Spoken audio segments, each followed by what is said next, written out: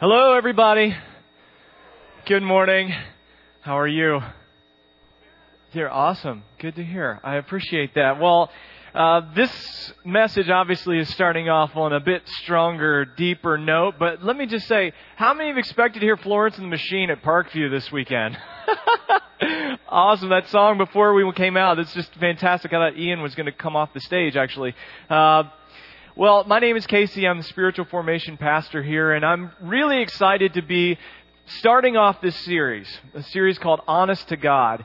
And we're going to spend some time this week and in the next 2 weeks working through a book of the Bible called the Psalms. Now, the Psalms are very honest, very deep worship songs that were written by some of the oldest believers in God, the Israelites. And they express a lot of very, very deep emotion, and they express emotions that are real to all of us. But a lot of these emotions are things that we don't really necessarily believe we would feel comfortable taking to God. And yet the Psalms teach us how to bring these things before Him. So I get to talk today about praying our doubts and fears. Now, Cubs fans, this would be basically what you feel from April through September. Doubts and fears. So you should know what this is all about. Now, you heard earlier we said if you have doubts and you have fears, we'd like for you to text those into us. We're going to do something special with those at the end of the message. So you can text those to orl@parkviewchurch.com. It's the only time you get permission from me to text while I'm preaching. So I would appreciate it if you actually did that. That would be fantastic. Now, I know talking about praying anything, prayer is one of those things that can get messed up fairly easily. We can get involved in it, and prayers get messed up because that we're involved in and human beings are involved in it. And as a matter of fact, one of the most recognizable prayers in history is actually a little messed up if you really sit down and consider it. And I don't explain it as well as Tim Hawkins, so I'm going to let him do that for you right now. The worst prayers, they got to be the prayers that parents pray with their kids. No wonder they don't want to go to bed at night. My parents used to pray this with me in the dark when I was a kid. Now I lay me down to sleep. I pray the Lord my soul to give.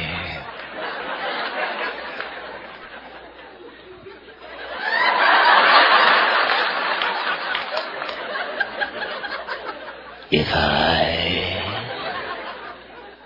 should die,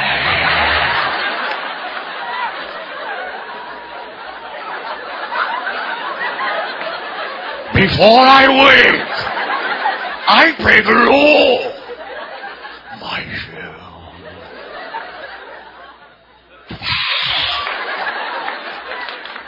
Sweet dreams.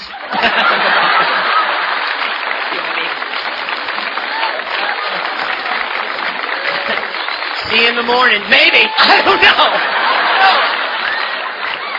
50-50. I can't guarantee anything.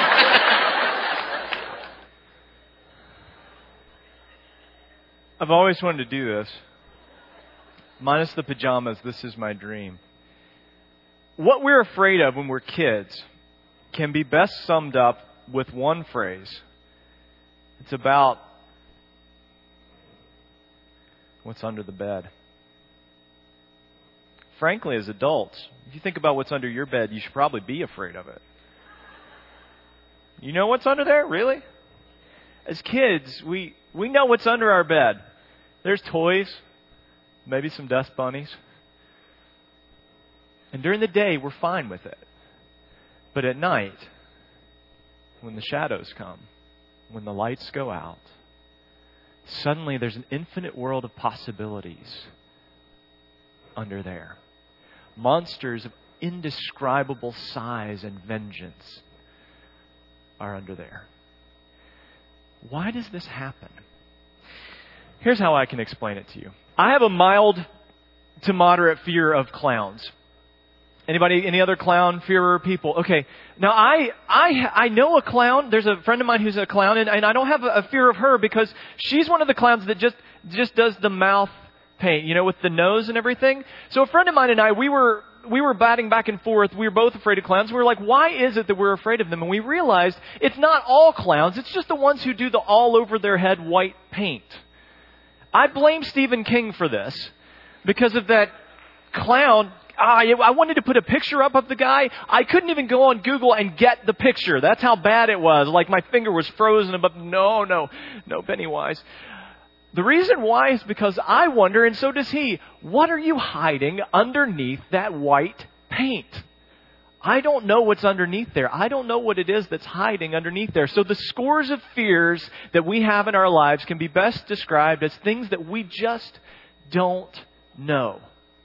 We're not sure how this is going to turn out. We're not sure what's under there in our lives.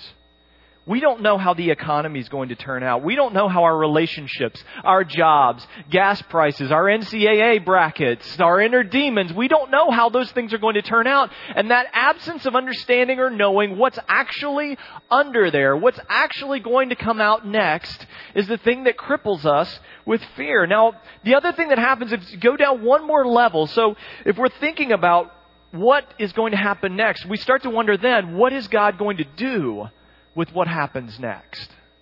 What is God going to do about those monsters under our bed, those things that we are so desperately afraid of, those things that we can't see what's going to happen next? We can trust and we can have faith, but sometimes we get to a moment where we say, I'm just afraid God is not going to come through on this one.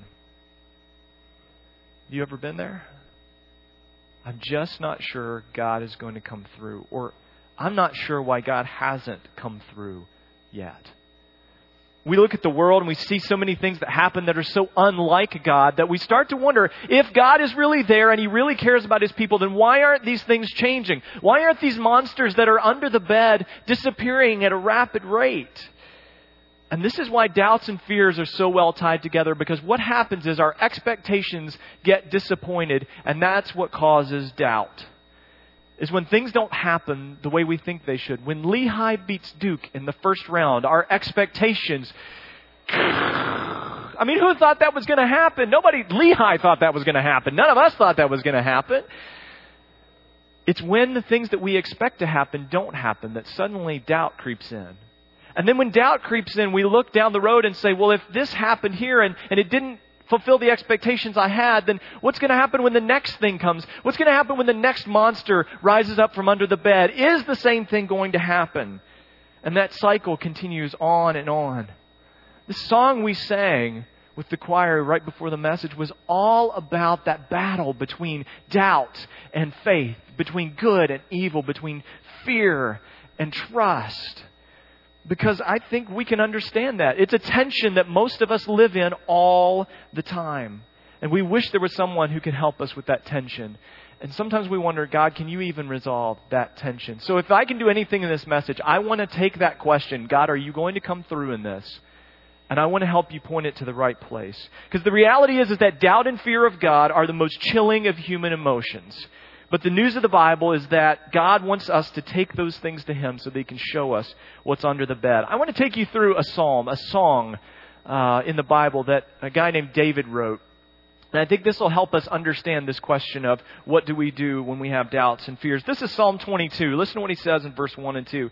He says, my God, why have you forsaken me? Why are you so far from saving me, so far from the words of my groaning? Oh, my God, I cry out by day, but you do not answer. By night, and I am not silent. Now, David writes this as a song that's meant to be sung by a big group of people. It's a worship song.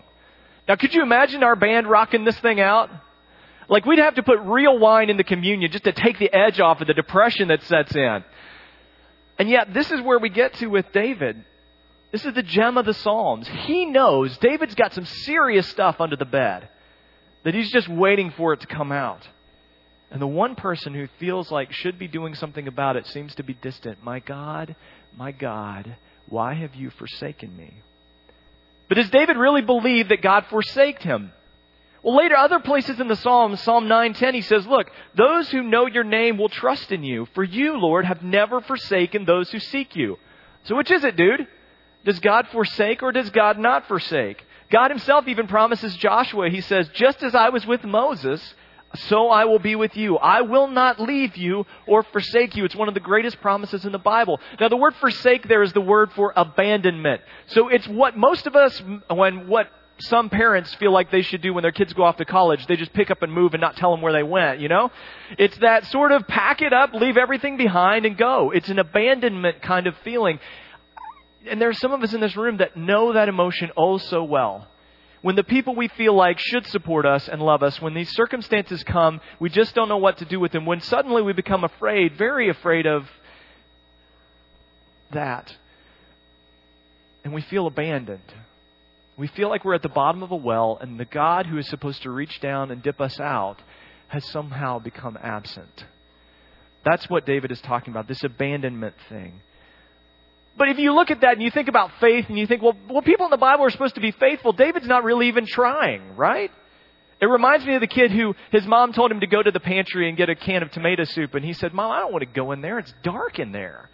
And she said, oh, honey, there's nothing to worry about. God is always in the darkness. He said, oh, okay. So he walks over and he slowly creaks open the pantry door and he says, God, if you're in there, hand me the tomato soup. So at least that kid is trying, right? He's giving it his best effort. But David's, how does he get away with praying like this? My God, why have you forsaken me? We need to realize, as David realizes, that God's not afraid of our fear and doubt. Let me just free you from that right now. God is not afraid of the fact that you don't always believe in Him completely and fully. God is not scared of your fear and your doubt, even when it's directed at Him, especially when it's directed at Him. Now, I know how most of us are. We want to get this prayer thing right, you know? How do we do it right? How do we say the right thing and pray the right thing? Do we stand? Do we kneel? Do we close our eyes? Do we lift our hands? What do we do? Because really, if it's talking to God, we want to talk to God well. We want to be good conversation partners with God. And yet David gets this shot to talk to God, and what does he go with? My God, why have you abandoned me? Dude, bad move. Did you know God zaps people for less than that? And yet this is David's prayer. It's an ancient way of praying called a prayer of lament or complaint. In other places he does the same thing. Psalm 55, he says, evening and morning and at noon, I utter my complaint and moan, and He hears my voice. The Psalms actually have more of these sad lament prayers than any other book of the Bible. And I think it's important for us to realize the Bible teaches us how to gripe and complain well to God. The Bible teaches us the right way to complain to God. Those of you who are natural whiners, this is your chapter. It's got room for everybody. We need to understand that our lives with God will stay lifeless and powerless if we aren't taking our struggles with God to God. Because the reality is that God cares about, Peter says in the New Testament, cast all your anxiety on Him, for He cares for you. Anxiety is strong concern or worry. Anxiety is the stuff that has you reaching for the Tums. It's the stuff that has you biting your nails. It has you up late at night, unfocused at work, unable to eat. It's the things that trouble you whenever you're awake or asleep. God cares about those things, and He wants us to throw those things on Him. Isn't that comforting? It's so good to know that God is not afraid of that, and He actually welcomes it. Throw your worries and your anxieties on me. The heroes of the Bible knew this, because they went through it. They went through dealing with Abraham, when he was younger, was promised by God to have a child that would produce the lineage that would hold the nations up. And by 99 years old, he didn't have a child yet. And the thought of his 100-year-old wife being pregnant in maternity clothes was just too much for him to handle.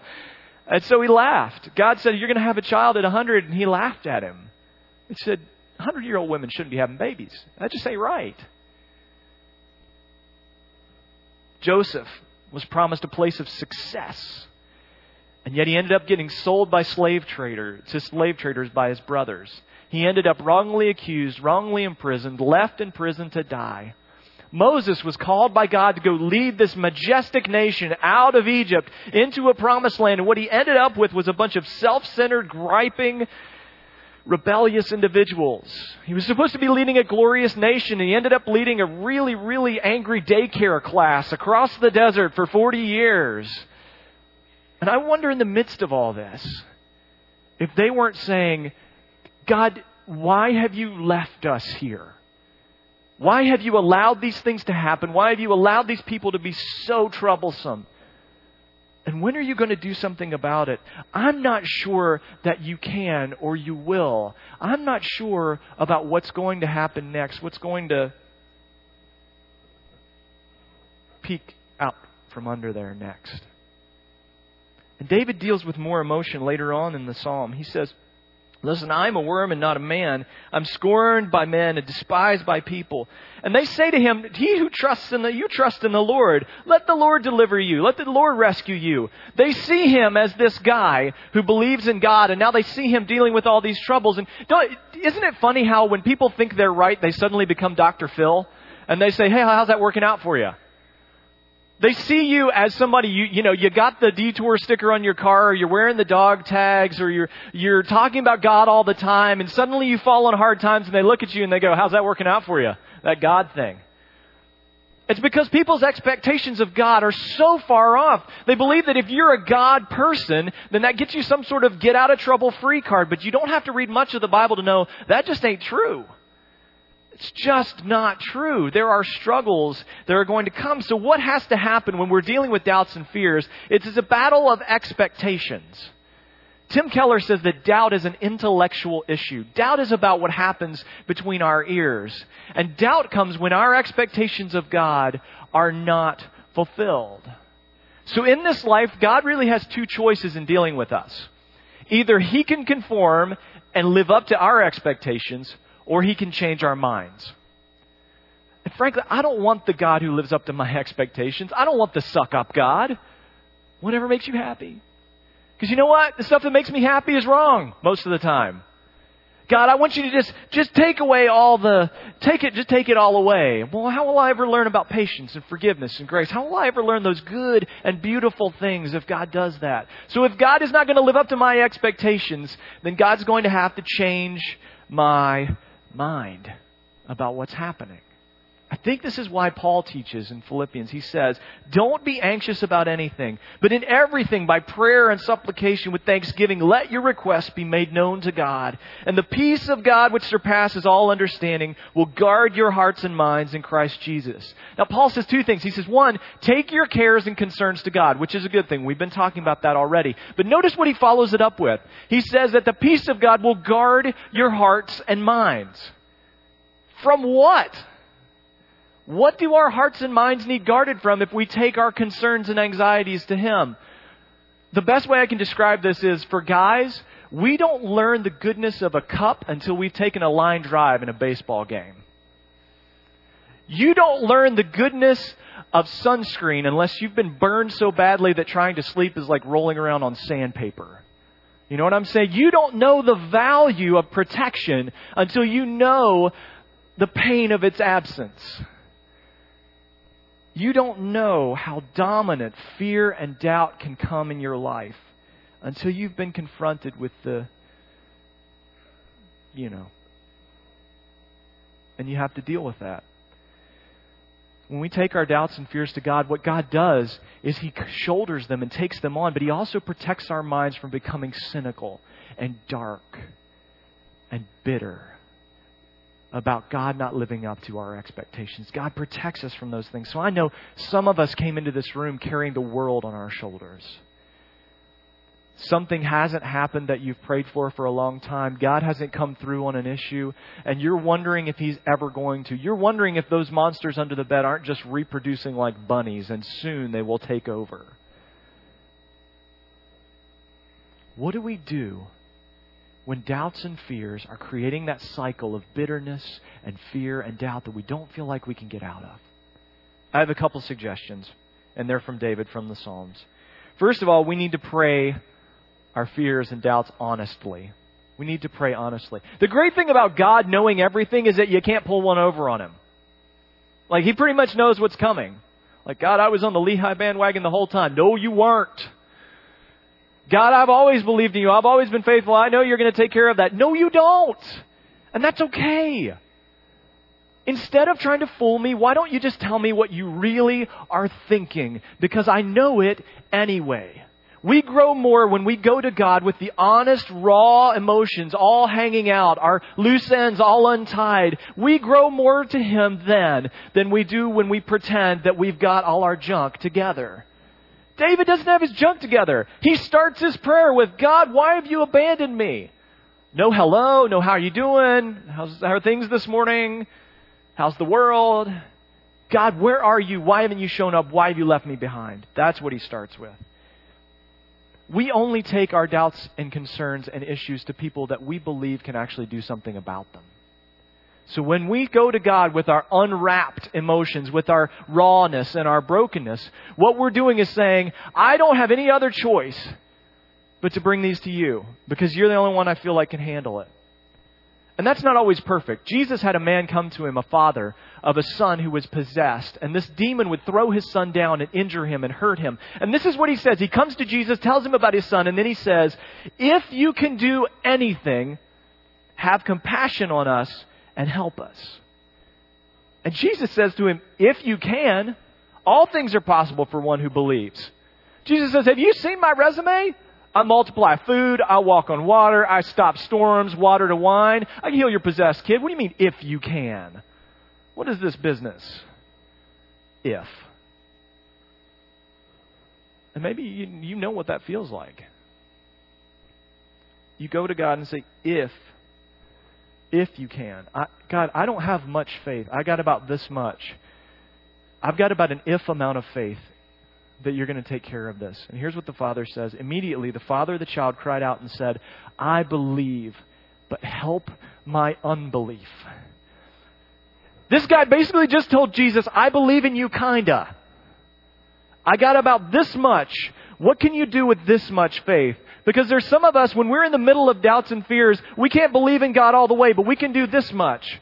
Some of us, we don't even know if we believe God exists, but we believe a little bit. And so with this man, he says, I've got this much. What can you do with this much? And Jesus says, go, your son is healed. Jesus heals a man's son with this much faith, with a kind of believe kind of faith. Sometimes we got to get to the point where in our doubts and fears, we're so beaten up and so broken and so brutalized by the things in life that we're going through that we've only got this much. And God says, I'll take your kinda. Watch what I do with your kind of faith, with that little bit that you have. And why does this work? Why is this man's confession to God so powerful? Because an honest prayer is so much more valuable than the prayer that we make with a mask on. That's more about our image than it is about God's power. God doesn't care that you doubt Him or that you fear Him. He wants your kinda. He wants that little bit of faith that you have. Because He wants to meet you in the reality of where you are, not where you feel like you should be.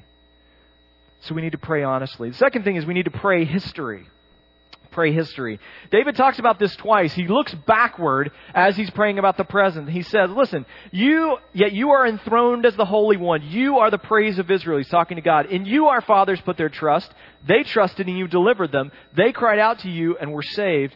In you they trusted and were not disappointed. And then again he says, yet you brought me out of the womb. You made me trust in you, even at my mother's breast. From birth I was cast upon you. From my mother's womb you have been God. Do not be far from me, for trouble is near, and there is no one to help. He looks backward and says, I know right now I feel like you've abandoned me, but in the past you've come through.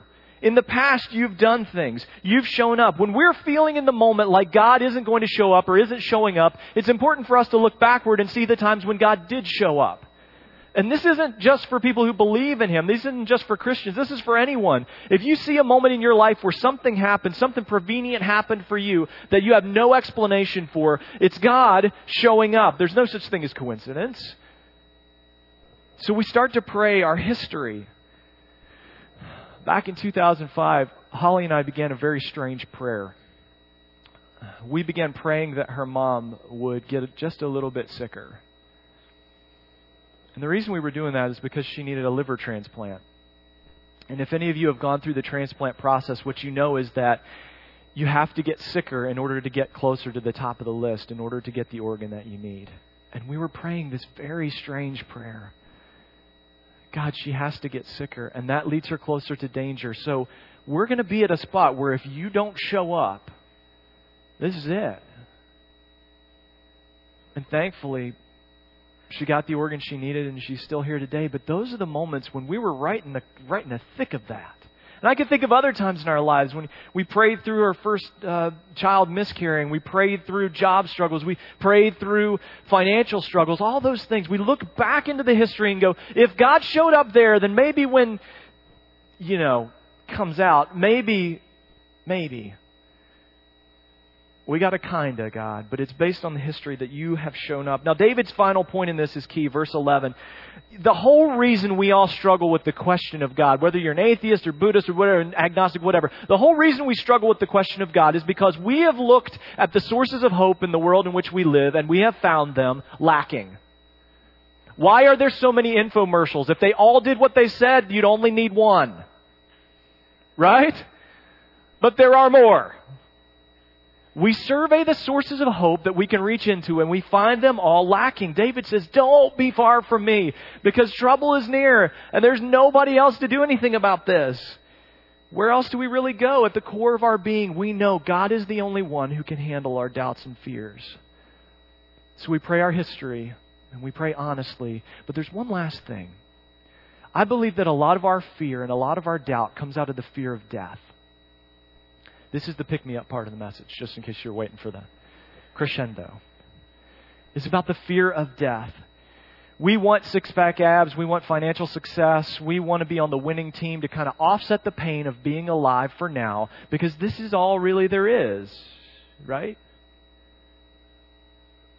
And yet, remember, Jesus was abandoned by his best friends, forsaken by his disciples. He's actually betrayed by one of them who turns him over to the authorities. He's rejected by his own religious teachers who call him a blasphemer and even call him possessed by the devil. His family thinks he's crazy. His followers, they defriend him on Facebook and they stop following him on Twitter. And then they go further and they ask, let's execute him as a criminal. The people who are closest to Jesus are the ones who turned on him and abandoned him. And so Jesus, at the lowest point of his life, at the lowest point of abandonment, on the cross, the strangest thing comes out of his mouth.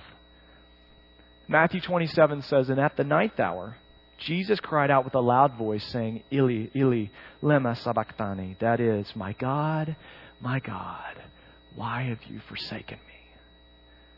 Just like David crying out, God, why have you abandoned me when all this, is going on? Jesus from the cross, the Son of God, the Savior of the world, says, my God, why have you packed up and moved at this moment in my life? Why have you left me behind? If it's good enough for Jesus to say, why is it not good enough for us to take to the Father? Jesus on the cross had to feel this. He had to go into the darkness, the doubt and the fear you and I feel. He had to go in to the abandonment that David felt because there was no other way for him to understand what it really felt like to be us. And what is God's answer to his question, my God, why have you forsaken me? This is it. In Mark 16, an angel speaks to the women who find the tomb empty at Easter. And they said to them, do not be alarmed. You seek Jesus of Nazareth who was crucified, but he is risen. He is not here. See the place where they laid him.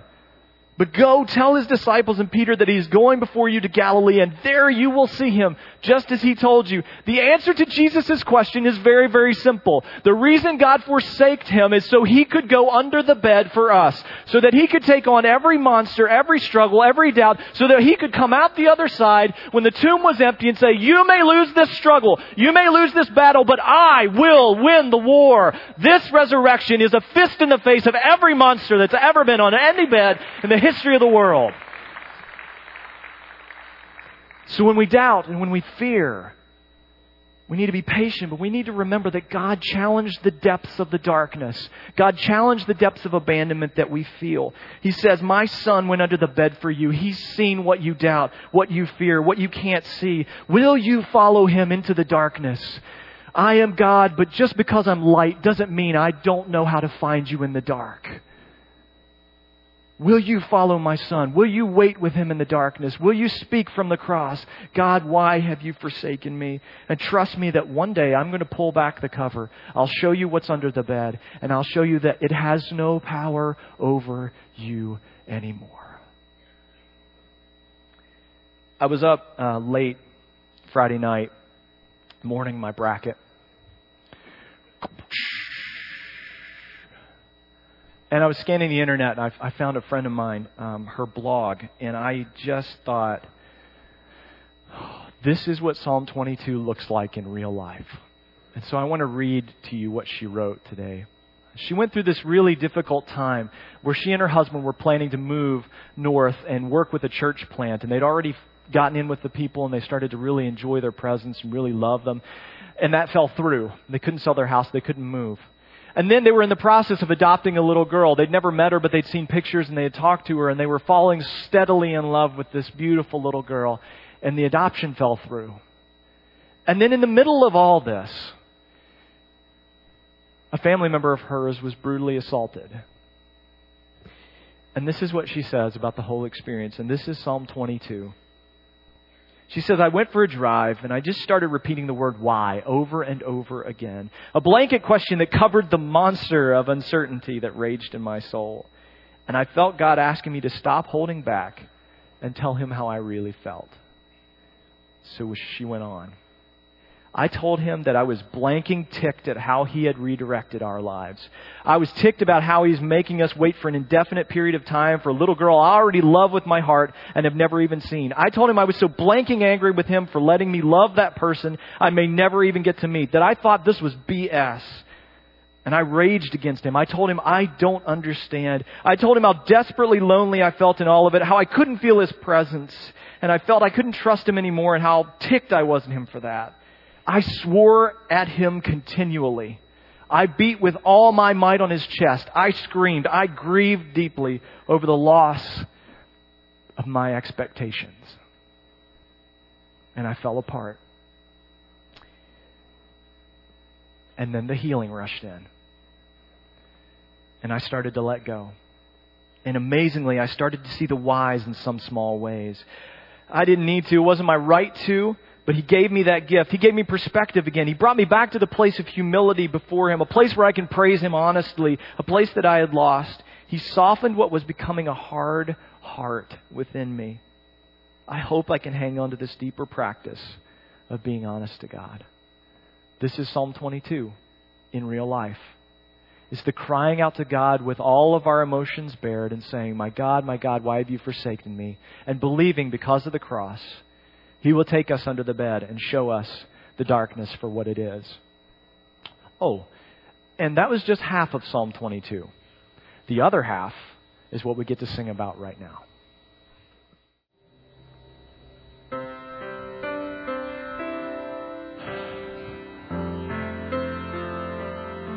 All weekend I've stood back and watched the doubts and the fears.